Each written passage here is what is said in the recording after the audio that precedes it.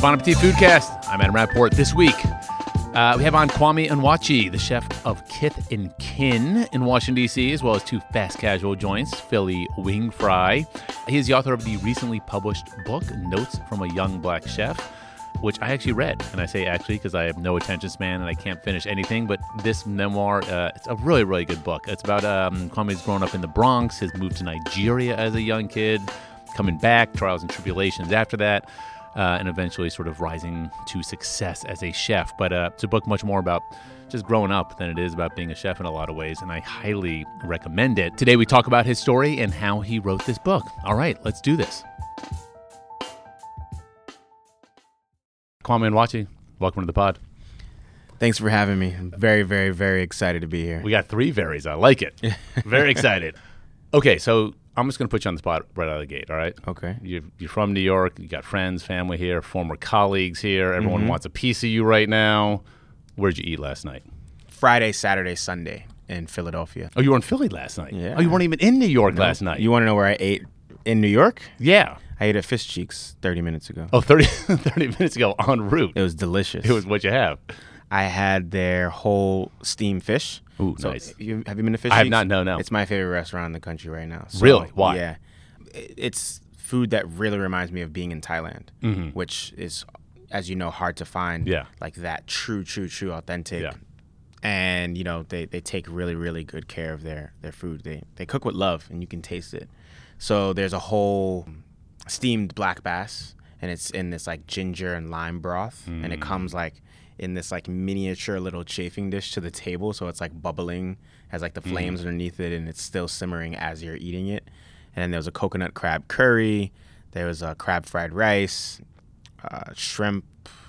I'm going to destroy the name, but it was a shrimp salad with like a coconut fish sauce on it. It was like it was out of this world. That sounds amazing. So good. So when you go out to eat like at a restaurant like this, how often are you I'm just going to enjoy a meal or I'm just going to eat?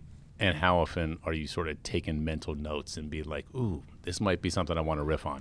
Always. I wouldn't say riff on, but you take like certain elements, you know? Like from this meal, what did you come away with? Like, oh, I should think about doing it doesn't come like I'm going to take this idea and steal it. It usually comes in like your creative process when you're creating a dish. It's like, oh, I remember this fish that I had in this broth, so I'm going to do my version of this in a broth. Yeah, exactly. You know, and your broth might be completely different. Exactly. But you were inspired, that sort of got you thinking. Exactly. And that's really where it comes into play.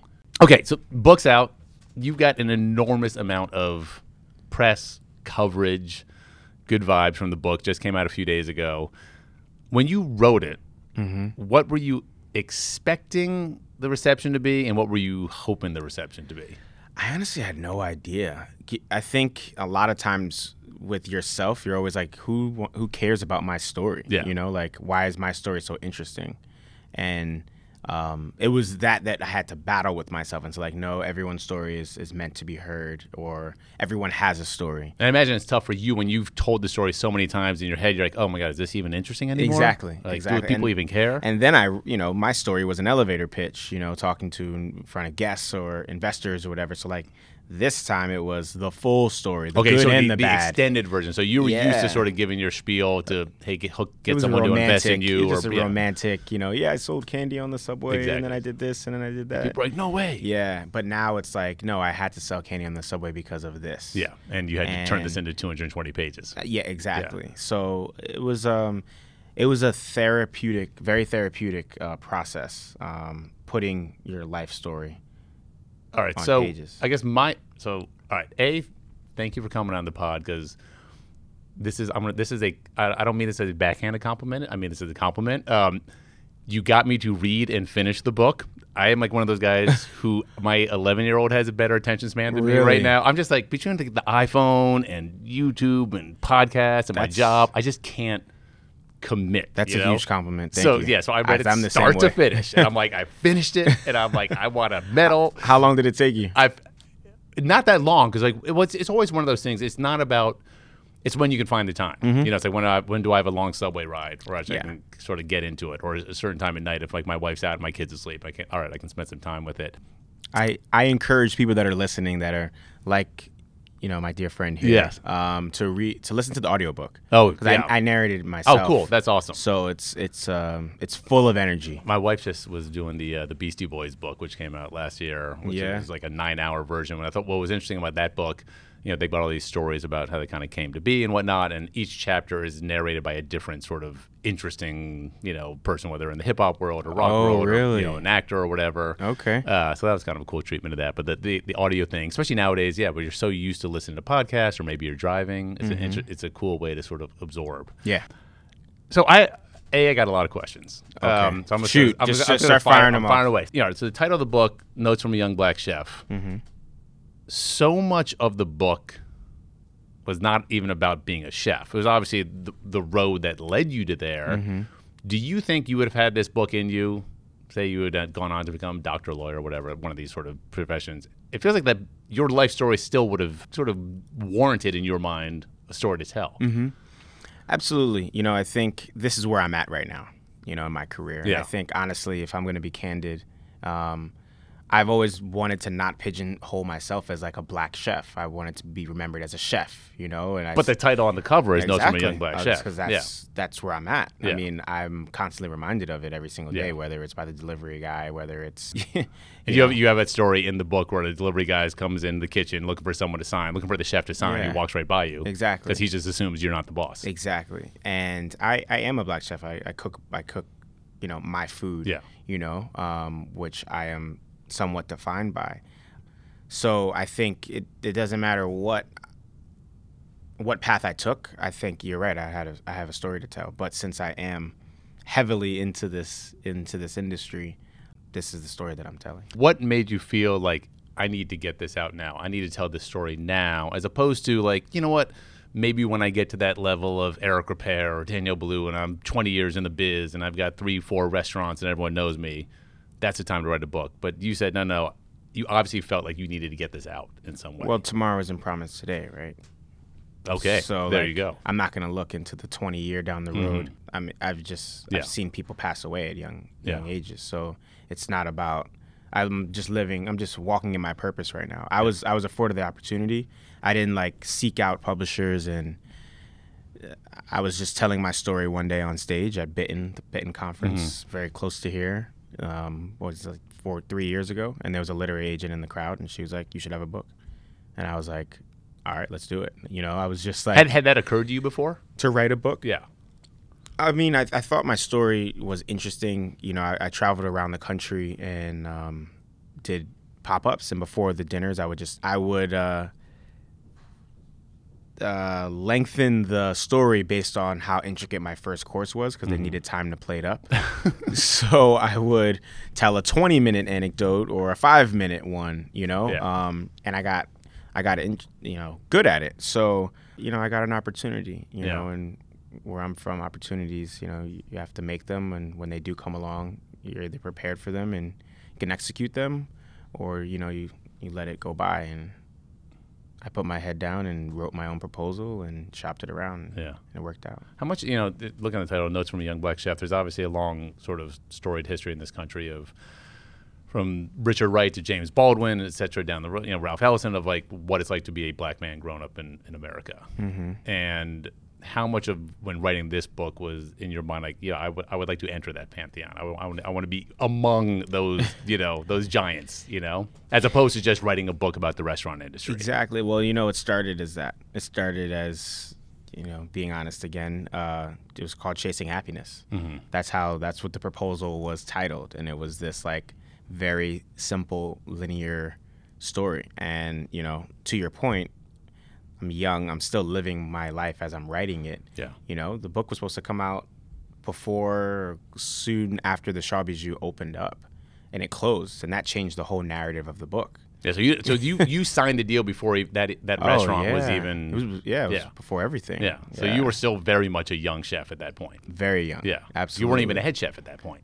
No, I wasn't. All right, so that's what's interesting about the book. So for those of you who have not read the book, tells Kwame's story from young childhood in the Bronx into Nigeria, back to the Bronx, college, which is a whole other, not the typical college experience, I would say. Not for many. No, it seems like a common thread throughout the book, from being a young kid into sort of getting your first jobs in catering or in restaurants, is having a lot of bravado, a lot of hustle, if you will, maybe telling some half-truths to get in the door, but then once you're in the door, working your ass off to back up the bravado. Exactly, yeah. And like, where did that come from? I came from my mom, watching my mom. All right, so yeah, let's talk about your mom for a bit and her influence on you and what it was about her that sort of made you. Yeah, my mom, she inspires me for a lot of things, for a lot of reasons. Mainly her ambition and she's resilient. Her hustle. Just resilient. Like, it seems like she's the type of person who was not going to quit. And you made that point when you visited some other friends who's like, she's not going to take any assistance. She's not going to take any support, whether welfare or otherwise. Like, she's going to make her living. She's going to make it happen. And it's going to be on her. Yeah. So that's where I get my drive, watching her. Anytime I thought I had it bad, like where I was like doing my catering or selling some candy on the subway, I was like, my mom was surviving in the 90s with 2 kids alone and working as a chef. And you were literally sleeping in a closet in your apartment. Yes. So I hats off to her.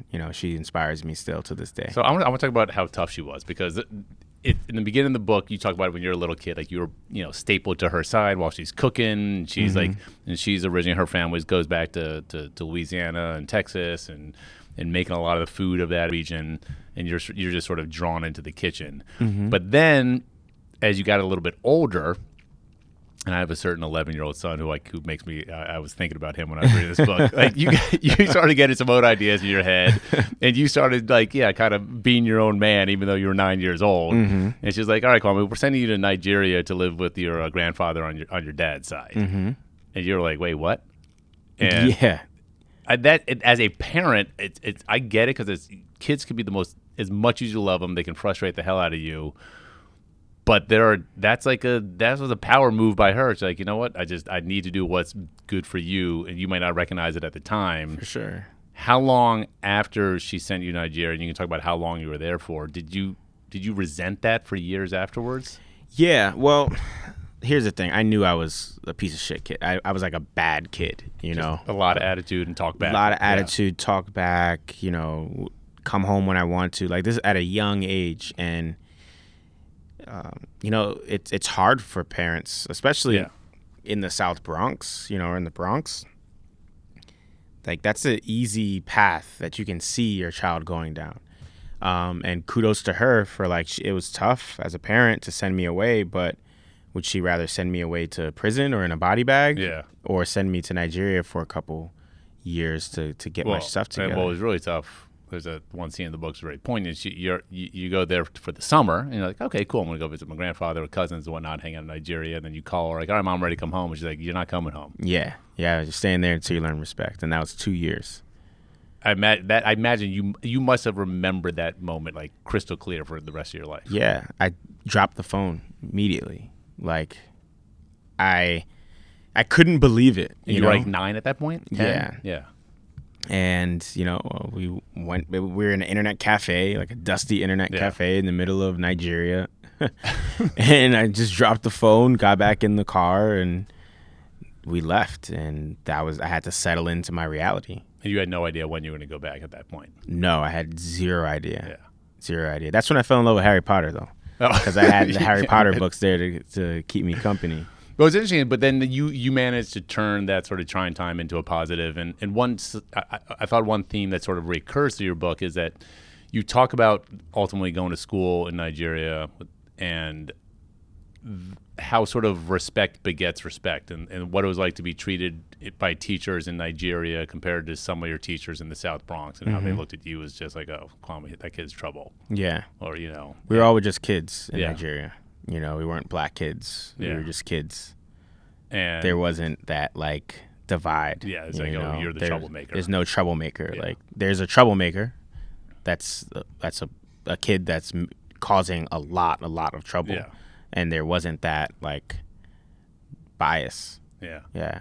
And then that I feel like that subject then or theme resurfaces later on in the book when you start working in professional kitchens, like when you get to 11 Madison Park and the first chef de cuisine is a guy that you really liked and respect, and he respected you, and it's very synergistic, and then a new guy takes over, and all of a sudden the tone completely changes. Yeah. And all of a sudden, like, you're the same person doing the same work, but now you're like getting the side eye or whatever, or getting yelled and at. having to prove myself once again,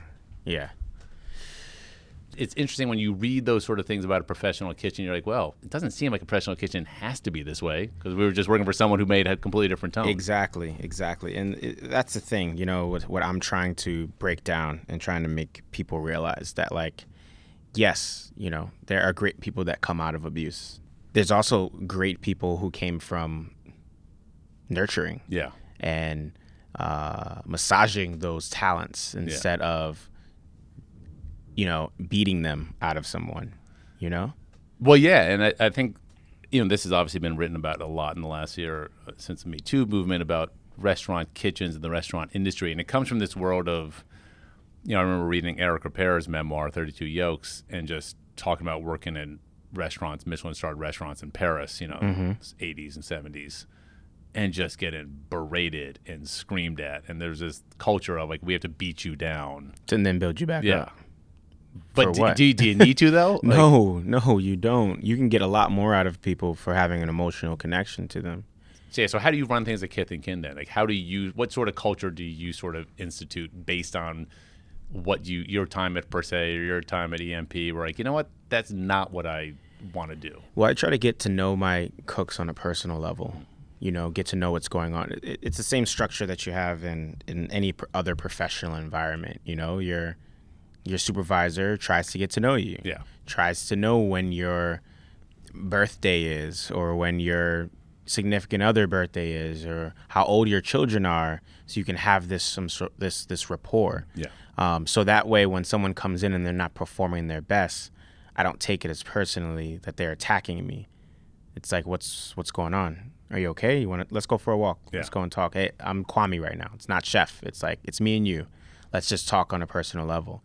And I can get what's wrong with my cooks from that, because people, I mean, we have a life outside of the kitchen, you know, and it's not life or death, you know. We are there to create great experiences for people, but we have to take care of the people that are then put in charge of creating great experiences for people. But it's tough because there's that schism of, hey, you're a human being, you've got a significant other, you've got whatever problems at home, like I'm here for you. But then also, you also talk about in the opening scene in the book, you're doing a high-end catering gig at the African American History Museum at Smithsonian DC, and it's like, if everyone isn't firing on all cylinders, that whole production goes off the rails. And there needs to be a sense of discipline. Absolutely. And like, everyone needs to be in lockstep. So then how do you enforce that while also still being an empathetic guy? So with that being said, you're getting the best out of people, because not everyone's going to come in and fire on all cylinders every single day. Yeah. It's very hard to get someone to do that. The reason why a lot of us chefs are in this position is because we do that day in and day out. No matter what's going on in our personal life, we put that aside, we put our heads down, we'll come in if somebody calls out, we'll stay late, we'll open, we'll close, we'll do whatever it takes. But we can't expect that from everyone that's working with us. So what you need to do is you need to empathize with these people that are working for you, find out what's going on, and then try to bring them back out of that. Yeah. So like, you know, I have a guy on hot apps. You know, sometimes in my restaurant, he's in his head for various reasons, things that are going on at home. But I know what's going on because I talk to him. Yes. So I'm like, so you have hey, a sense like, hey, I get it. Let's refocus. We talk about that after the shift. like, you know, is this person in your family okay? Like, how's everything going? Yeah. You heard bad news today. I'm so sorry, but listen, we got this. Yeah, we got 200 covers out there right now. 200 covers. Yeah. I need you tonight. Let's just get through this. Maybe you can go home a little bit early, or step out and call them if you need to. But it's almost 5 o'clock. Yeah. Like, let's get our stations together. And then it's like, you know, and there's this form of camaraderie between us, because there's. You just said we. It's interesting. I always like you never trust like a person in charge who says I all the time. Mm-hmm. You know what I mean? He's like, well, I did this and I did that. And you're like, actually, technically, but it is the we. It's we. You know? It's we. I meant we like yes. No, I know. Oh, you said we as in chef. Oh, Yeah, we yeah, chef. But I also mean we as in But like. no, we that have if to you- go into service. Because like together. if the team isn't together, the service doesn't work. Doesn't matter how talented Kwame no, is. it doesn't or, matter. you know. If Garmager goes down, the kitchen goes down. It Yeah. doesn't matter if roast goes down. Garmager goes down, kitchen goes down. Same as the dishwasher goes down, kitchen goes down. So we're a team together. You know, I bring the dishwashers into pre-shift, and we have pre-shift together, and we all talk together. You know, it's really, really important. Yeah. All right. So you're in this great place now. You got nominated for a James Beard Foundation Award. Mm-hmm. Just got a Food and Wine Best New Chef. You got this book that's getting tons of heat. So, but you had a rough upbringing. You talk about dealing drugs when you're in college, abusive father, all this stuff that your mom working her ass off just to make ends meet, trying to make ends meet. And it was interesting. You talked about one time about having, just there were days of just like sandwiches and white bread and like barely enough to eat. Mm-hmm. And I've often wondered this with chefs. And the opening scene in the book, you're also talking about making this very refined interpretation of gumbo, and you're spooning the caviar on there, and you've got the lobster talk and everything. Do you ever reconcile with that? Like, oh man, like there's a lot of people who can barely eat others. There's so much tough, but then I'm going to do this very luxurious dish. Mm-hmm. And how in your mind do you sort of reconcile the I mean, two? I give back in other ways. Yeah. You know, I got to make a living. Yes. So, it doesn't matter if you living below the poverty line, but you work at General Motors putting a tire on a car that you can never afford. It's very similar, Yeah. In that regard. I have a job to do, and this is what I feel that I'm good at. So that's how I make my living. But you can use this platform to instill change. You can use this platform to raise funds for people that wouldn't even want to eat this gumbo with caviar. They just want to eat regular gumbo, or they don't even eat gumbo. But you also because use come it from as another place. in that charity event. You also use an opportunity to tell your story and give these people some background about what they're eating and why, and how this dish came to be. Exactly. Even though it's a very much more sort of elevated version of the original, but there is an original. And There's original, and there's a story behind it. But also, these people are going to get this food from somebody. So, like, I'd rather sell it to them than than the next guy. Talk about in the book another thing which you talk about a lot was your ability to kind of cross borders, to go from uptown to downtown, from sort of cultured, interesting get-togethers. You talk about Spike Lee and other people you met when you were a little kid, to hanging out with kids in the projects in the Bronx. At what point did you kind of recognize that you might be a little bit different than a lot of the kids you were growing up with? Well, I had different experiences. I had spent time in Africa. The kids in the Bronx did not spend time in Africa. I had traveled to Louisiana, to Beaumont, Texas, for my family reunions. A lot of them haven't really even left that area. So, like, I knew experience-wise, I had different experiences than the kids that I surrounded myself with. And also I can move from uptown to downtown, and I knew my way around. So, like, just from my experiences alone, I knew that I was different, but inherently different. I mean, I thought we were all the same. Yeah. Like, I still talk to my friends back home, and I'm like, you can do this, you can be where I am. I still think everyone has something in them to do more than what they're doing. Absolutely. In terms of getting started cooking, you cooked for your first kind of real, like, hardcore kitchen job was working in the Gulf of Mexico after the oil spill, and they were cleaning up the Gulf. Yeah. Talk about that, because that strikes me as insane. The fact that you kind of talked your way into this gig, and you're like, you knew you were going to get paid well. Yeah, we were paid handsomely, but I had no idea what I was doing, and my mother even warned me. She's like, this is going to make or break you. You don't have a cell phone to, like, look up recipes. Like, you're just out there cooking for these people. On a ship in a little galley In a kitchen. little galley. This is all they do 3 things a day. They work, they sleep, and they eat. That's it. So I was a third of their focal point of the day. And I just cooked just mimicked my mom. You know, I cooked But you had to with get love. that point. You originally the chef there, this guy Tex you talk about, was kind of like he's going to do his thing, and you were there to help him. And at some point, you're like, well, let me get a shot. Well, yeah, I walked in. The guy asked me if I knew how to read. And started using terms like "you people." I get a lot of you people that don't know how to read, and I was like, you know what? Yeah. I tried to work with him, and it didn't work out. So I was like, you just cook your food, I'll cook my food. And that's how I became the head chef, quote unquote, on the boat. After they tasted my food side by side with Tex, they were just But at that point, how much actual restaurant cooking had you? Had you done any restaurant cooking at that point? Not really. I had done in Louisiana. Uh-huh. Yeah, I didn't. Yeah. I mean, I couldn't get into every single thing I did in the book. Yeah. But I worked in like 5 restaurants. So you in had some. Louisiana. Yeah. Okay. So yeah. Yeah, I knew how to work with fire. I knew how to work the line. But preparing, ordering on my own, meal planning, you know, all of that was very new to me. I just was putting my head down, making Mexican. I worked at a Mexican restaurant in Louisiana. I worked at like a fried fish place. I worked at my mom's hotel. So she was the chef of a hotel in Baton Rouge. So yeah, I mean, I worked in restaurants, but nothing to that extent. I mean, I had to order. You were running a business. I'm running a business. I mean, we weren't like. And how old were you at the time? We weren't like in Philly. Like we could get a truck pull up to the back of the boat every day. Wait, so how old were you at this point? I was 19. That's insane. Yeah, it was crazy.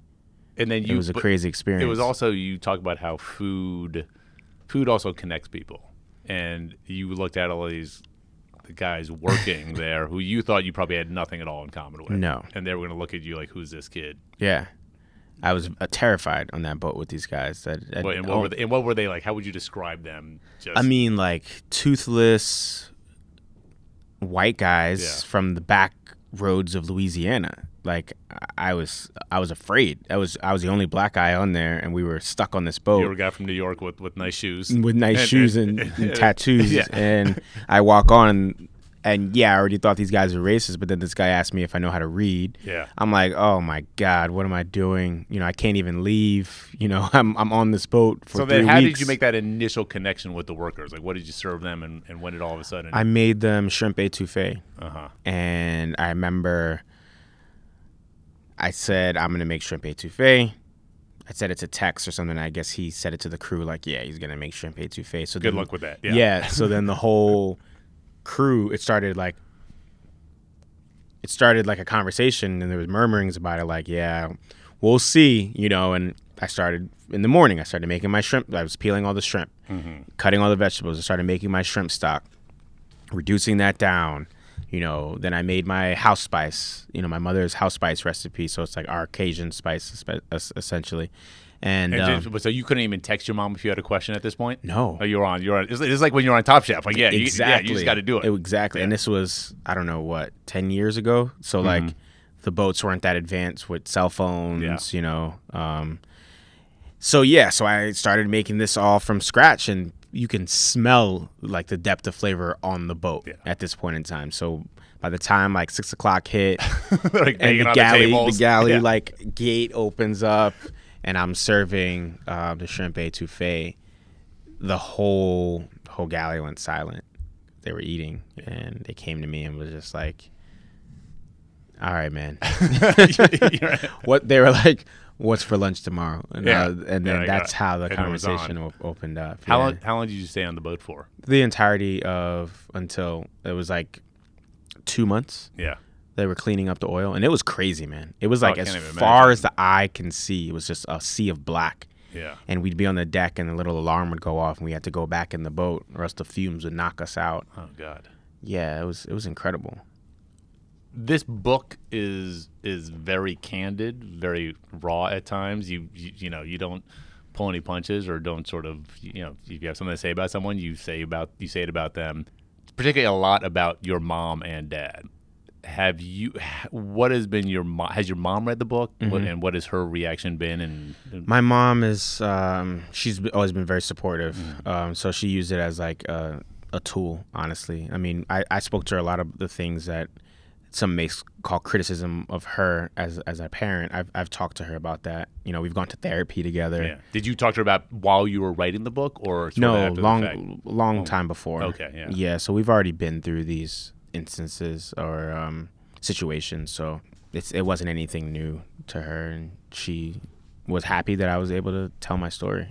Have you spoken to your dad at all? No. No. Do you think he will read the book, or do you have any idea? Have you gotten any feedback one way or the other? I would think so. He would read the Yeah. book. Yeah. And are you going to let him reach out to you, or would you reach out to him at some point? I don't know. I like to play that by ear. Mhm. You know, I'm not really putting too much thought into it. Yeah. Did you obviously did a lot of homework for the book in terms of just your father's side of the family, your mother's side of the family, Mm-hmm. grandfather ran a restaurant or bar, this and that. And Yeah. were you interviewing either of them, or how did you gather all your information?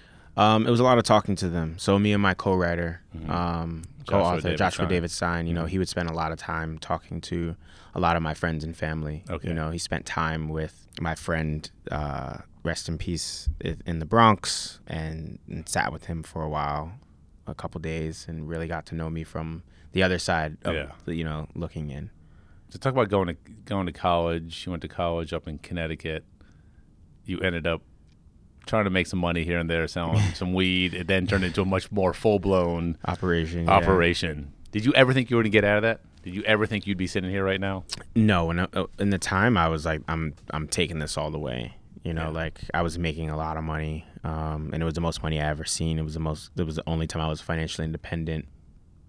I didn't see an end, and it was really seeing President Obama walk across that stage. For some reason, you know, it really hit me, and it let me know that, you know, there's more to this life out there, and anything that I really wanted to pursue that I could pursue. And at that point, you called your mom, said, "Can I come stay with you in Baton Rouge?" Mm-hmm. How much of a sense do you think she had of what your life had become since you were, you know, a little kid? I don't think she knew to the magnitude of where I was at and how I was actually doing. Because I'm not calling her and telling her like, "Hey, I'm going to pick up a half a pound of this." You know, what are you up to? Like, it's not. That's not how this conversation generally go. It's like, "How you doing?" "I'm good." Yeah. "You need anything?" "No." "No, I'm good." Yeah. "How was school?" "Fine." "It's fine." Yeah. You know, when you're in that age, that 19-year-old, it's like you know everything. Yeah. You know, so it was that. It was coupled with my friends that have been around me since I was a young kid, and they also were kind of concerned at my obsession, because I have a very obsessive personality. Like when I get into something, I go all the way, you know, and that's how I was, you know. And yeah, it was good that I got out when I did. Well, maybe because now it's legal. So I would have opened up a dispensary now. You could have moved to California or Portland or whatever. Fine. And been in the big money. Notes from a young entrepreneur. Yeah. What's interesting also about the book is that the book starts and ends with your restaurant Shaw Bijou in DC. So we're not even at Kith and Kin yet. Yeah. This is all before that. Yeah. So it's funny because I remember that I think it's fair to say probably the most controversial restaurant opening in Washington, D.C. Just for the listener, it got a ton of heat on the front end. You got a lot of people, as you write about, like, who is this kid thinking he can charge this much, and who is this chef, and yada, yada, yada. Yeah. Going through the process of writing the book, how much of that was therapeutic for you to sort of move beyond what that experience was, or at least sort of process it in a way that at the time you must have been just intense and like frustrated or angry or whatever? The process is very cathartic, you know, being able to really unravel the story and look at it, you know, because in that moment, you know, I wrote, you know, and got it all on the page, and then I had to take a step back, you know, and rewrite and look at it from outside perspective looking in. And I'm very honest, you know, like I understand to a certain extent what they were, you know, talking about. Would I do it again? Hell yeah. Like, I still think it was a good restaurant. Well, you wouldn't yet. I would say this, not to put words in your mouth, but I was thinking about that. Like, if you were to do it again, the obvious question is, what would you do differently? Because there were a lot of factors that came into play: who your partners were, Exactly. and why you were charging $185 because they were short on money and they needed to charge that much. Like, let's say you what you tell me, what would you do differently? I would choose my partners differently, for one. That's hard to do. When you meet someone and they say, "Hey, we'll give you as much money as you want to start something," you're like, "Hell yeah!" But I think vetting your partners is really, really important. But you know that now, though. I know that now. But, so that's but what I there's would no do. way you would have known that. But then. that's what I would do differently, right? Yeah, but it's whatever that Bob Dylan song is. If I knew now what I knew then, or whatever the Birds or whoever's saying that. But it's like that's what's so hard because like you had the ambition and the idea, but you obviously had not yet gone through all these experiences that would have taught you how to handle those ideas and ambition. So like, and it's funny, we're sitting in front of a book with Patrick Clark on the cover. You know, I didn't really have any like older black chefs to call. Yeah, who could say, all right, if you're going to go into partnership with someone, make sure that A, B, C, D before. I didn't have that. I was like, I always looked up to him. I was like, man, I wish I was coming up in the kitchens around that time. Yeah. You know, I would go work for him or something like that. Like now we have an array of, you know, other young black chefs, you know, who are at the helms of kitchens and own their own kitchens or have worked in the business for a while. But be that as it may, you know, you don't know until you go through these experiences, but these experiences make you. And that's why I said I would do it all over again, because it made me who I am today. One thing that you did at the end of the book, the restaurant closed after a tumultuous 3-month run for various reasons, a lot having to do with the partners. It was a pop-up, okay? Yeah, that's amazing. That's pop-up's a cool word. You could have easily just packed up and left DC. Yeah. But you decided not to. Because that would have been the easy thing to do. I don't think my story was over in DC. I would have always had that what if it would have worked out in DC mentality. And I'm not that kind of person. So I wanted to stay there. I wanted to finish what I started. I also have history in DC. It's not like I'm a passerby, you know. I spent my summers in DC. My grandfather taught at Howard University, you know, in the 70s. But did people know that when you opened Bijou, or people like, I don't think people knew that. Who's this New York City chef coming down here telling us how to run a restaurant? Of course. That's what they said. But also I'm not just going to jump on and be like, but I belong here. I did this. It's like the proof is in the pudding. Yeah, ultimately, is a good restaurant or not? Exactly. Yeah. None of that stuff matters, you know. But internally, when you're asking me why didn't I just leave, it's because I've been a part of DC ever since I can remember. You know, I've always been in DC. Yeah. Back before it was gentrified, when Shaw was when Shaw was a black neighborhood. Yeah. Having grown up in DC in the 70s and 80s and going back now and seeing the evolution of the neighborhoods and the city itself, I don't want to say it's unrecognizable, but it's like, wow, this is not the city I grew up in. It's different. Exactly. I now go out, I'm like, I want to see stuff. I want to check stuff out. You know? It's like, I feel like I'm visiting like a new city I've never visited before.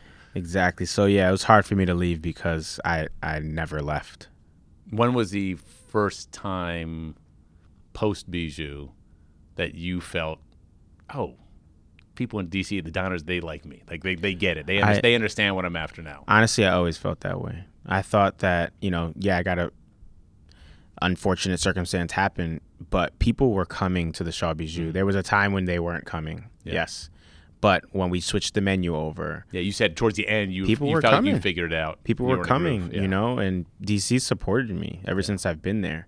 When the restaurant closed, I would be walking around DC and people would be like, "Hey, Kwame, I'm so sorry. Shaw Bijou closed. Keep your head up. Keep going." Because I went there. It was an amazing experience. Or like, I didn't get a chance to go.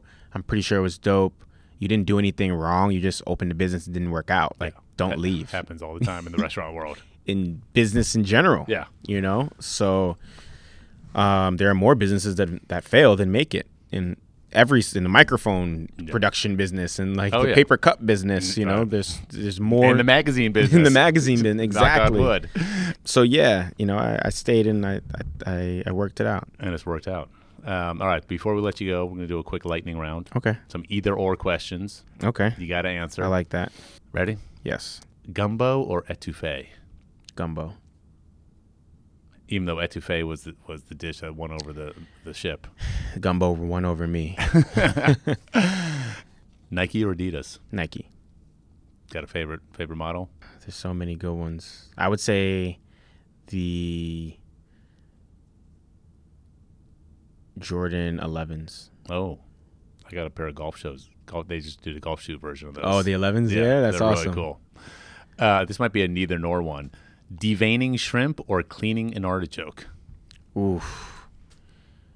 Cleaning an artichoke. It's so therapeutic. So beautiful. That eludes me. This refers to your side business. Flats or drumettes? Oh, flats all day. Really? Yeah. Flats all day. It takes it's more skill to eat. We're talking about wings here. Yeah. To eat the flats, you got to know what you're doing, though. Yeah. To get the meat out. Yeah. It's you just twist and pop, and then Well, see, you know. Yeah. You own a wing joint. Yeah, easy for you to say. The worst of it, like my wife's from Buffalo, actually. Oh, really? Yeah, but they don't. She doesn't. A lot of times I'll look over in the basket, and there's half-eaten wings there. That really upsets me. I know. Po' boy or cheesesteak? Oof. Man, that's tough. These are supposed to be. That is tough. I'm gonna have to go with a cheesesteak because you won't. I was gonna say your Philly wing fry. It's either got a cheesesteak or wings, basically. Yeah. A cold brew or espresso? Espresso. Get it over with. Any milk in there or just straight up? Nope. I just shoot it back. Snooze the alarm or get straight out of bed? Snooze the alarm. Multiple times. Late nights. Scrambled or fried? Scrambled. Do you do like the French thing where it's all soft and tender and stuff? Mm-hmm. Or yeah. It's delicious. I agree. Aisle or window seat? Window. I go to sleep as soon as I sit on the plane. You can do that? I can do that. Before we take off, I'll pass out and I'll go lean right on the window and I'm out. I don't need to use the bathroom. Nothing. You're a lucky man. Nacho cheese Doritos Cool or hot Cheetos? Oh, Cool Ranch. Oh, well, wait. Well, answer the question. Nacho cheese, Cool Ranch, or hot Cheetos? Cool Ranch. Yeah. No question. The best flavor ever. But I hate ranch dressing. Oh, really? But the Cool Ranch Doritos are... You hate ranch dressing? Yes. Interesting. Yes. Fascinating. A couple more questions and we'll let you roll. Early mornings or late nights? I'll take both, but if I have to choose, late night. Yeah. Yeah. You work in the restaurant industry. Yeah, I can get up at 4 and be in at 5. I can do it all. It doesn't matter. Oh, wait. A couple more. Crawfish or crab? Crab. Any kind of particular? King crab. King crab. Why not? I mean, why the hell? If I get a choice. Yeah, you get a choice. All right, last question, Kwame. Olive oil or butter? Butter. 100%. Kwame Onwuachi, thanks for joining us on the Bon Appetit Foodcast. Thank you. Thanks for having me.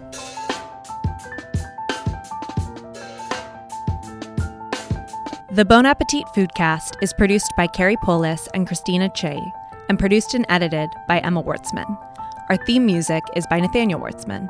We have new episodes every Wednesday, and if you want to tell us about this or any other episode, email us at bonappetitfoodcast@gmail.com. Thanks for listening.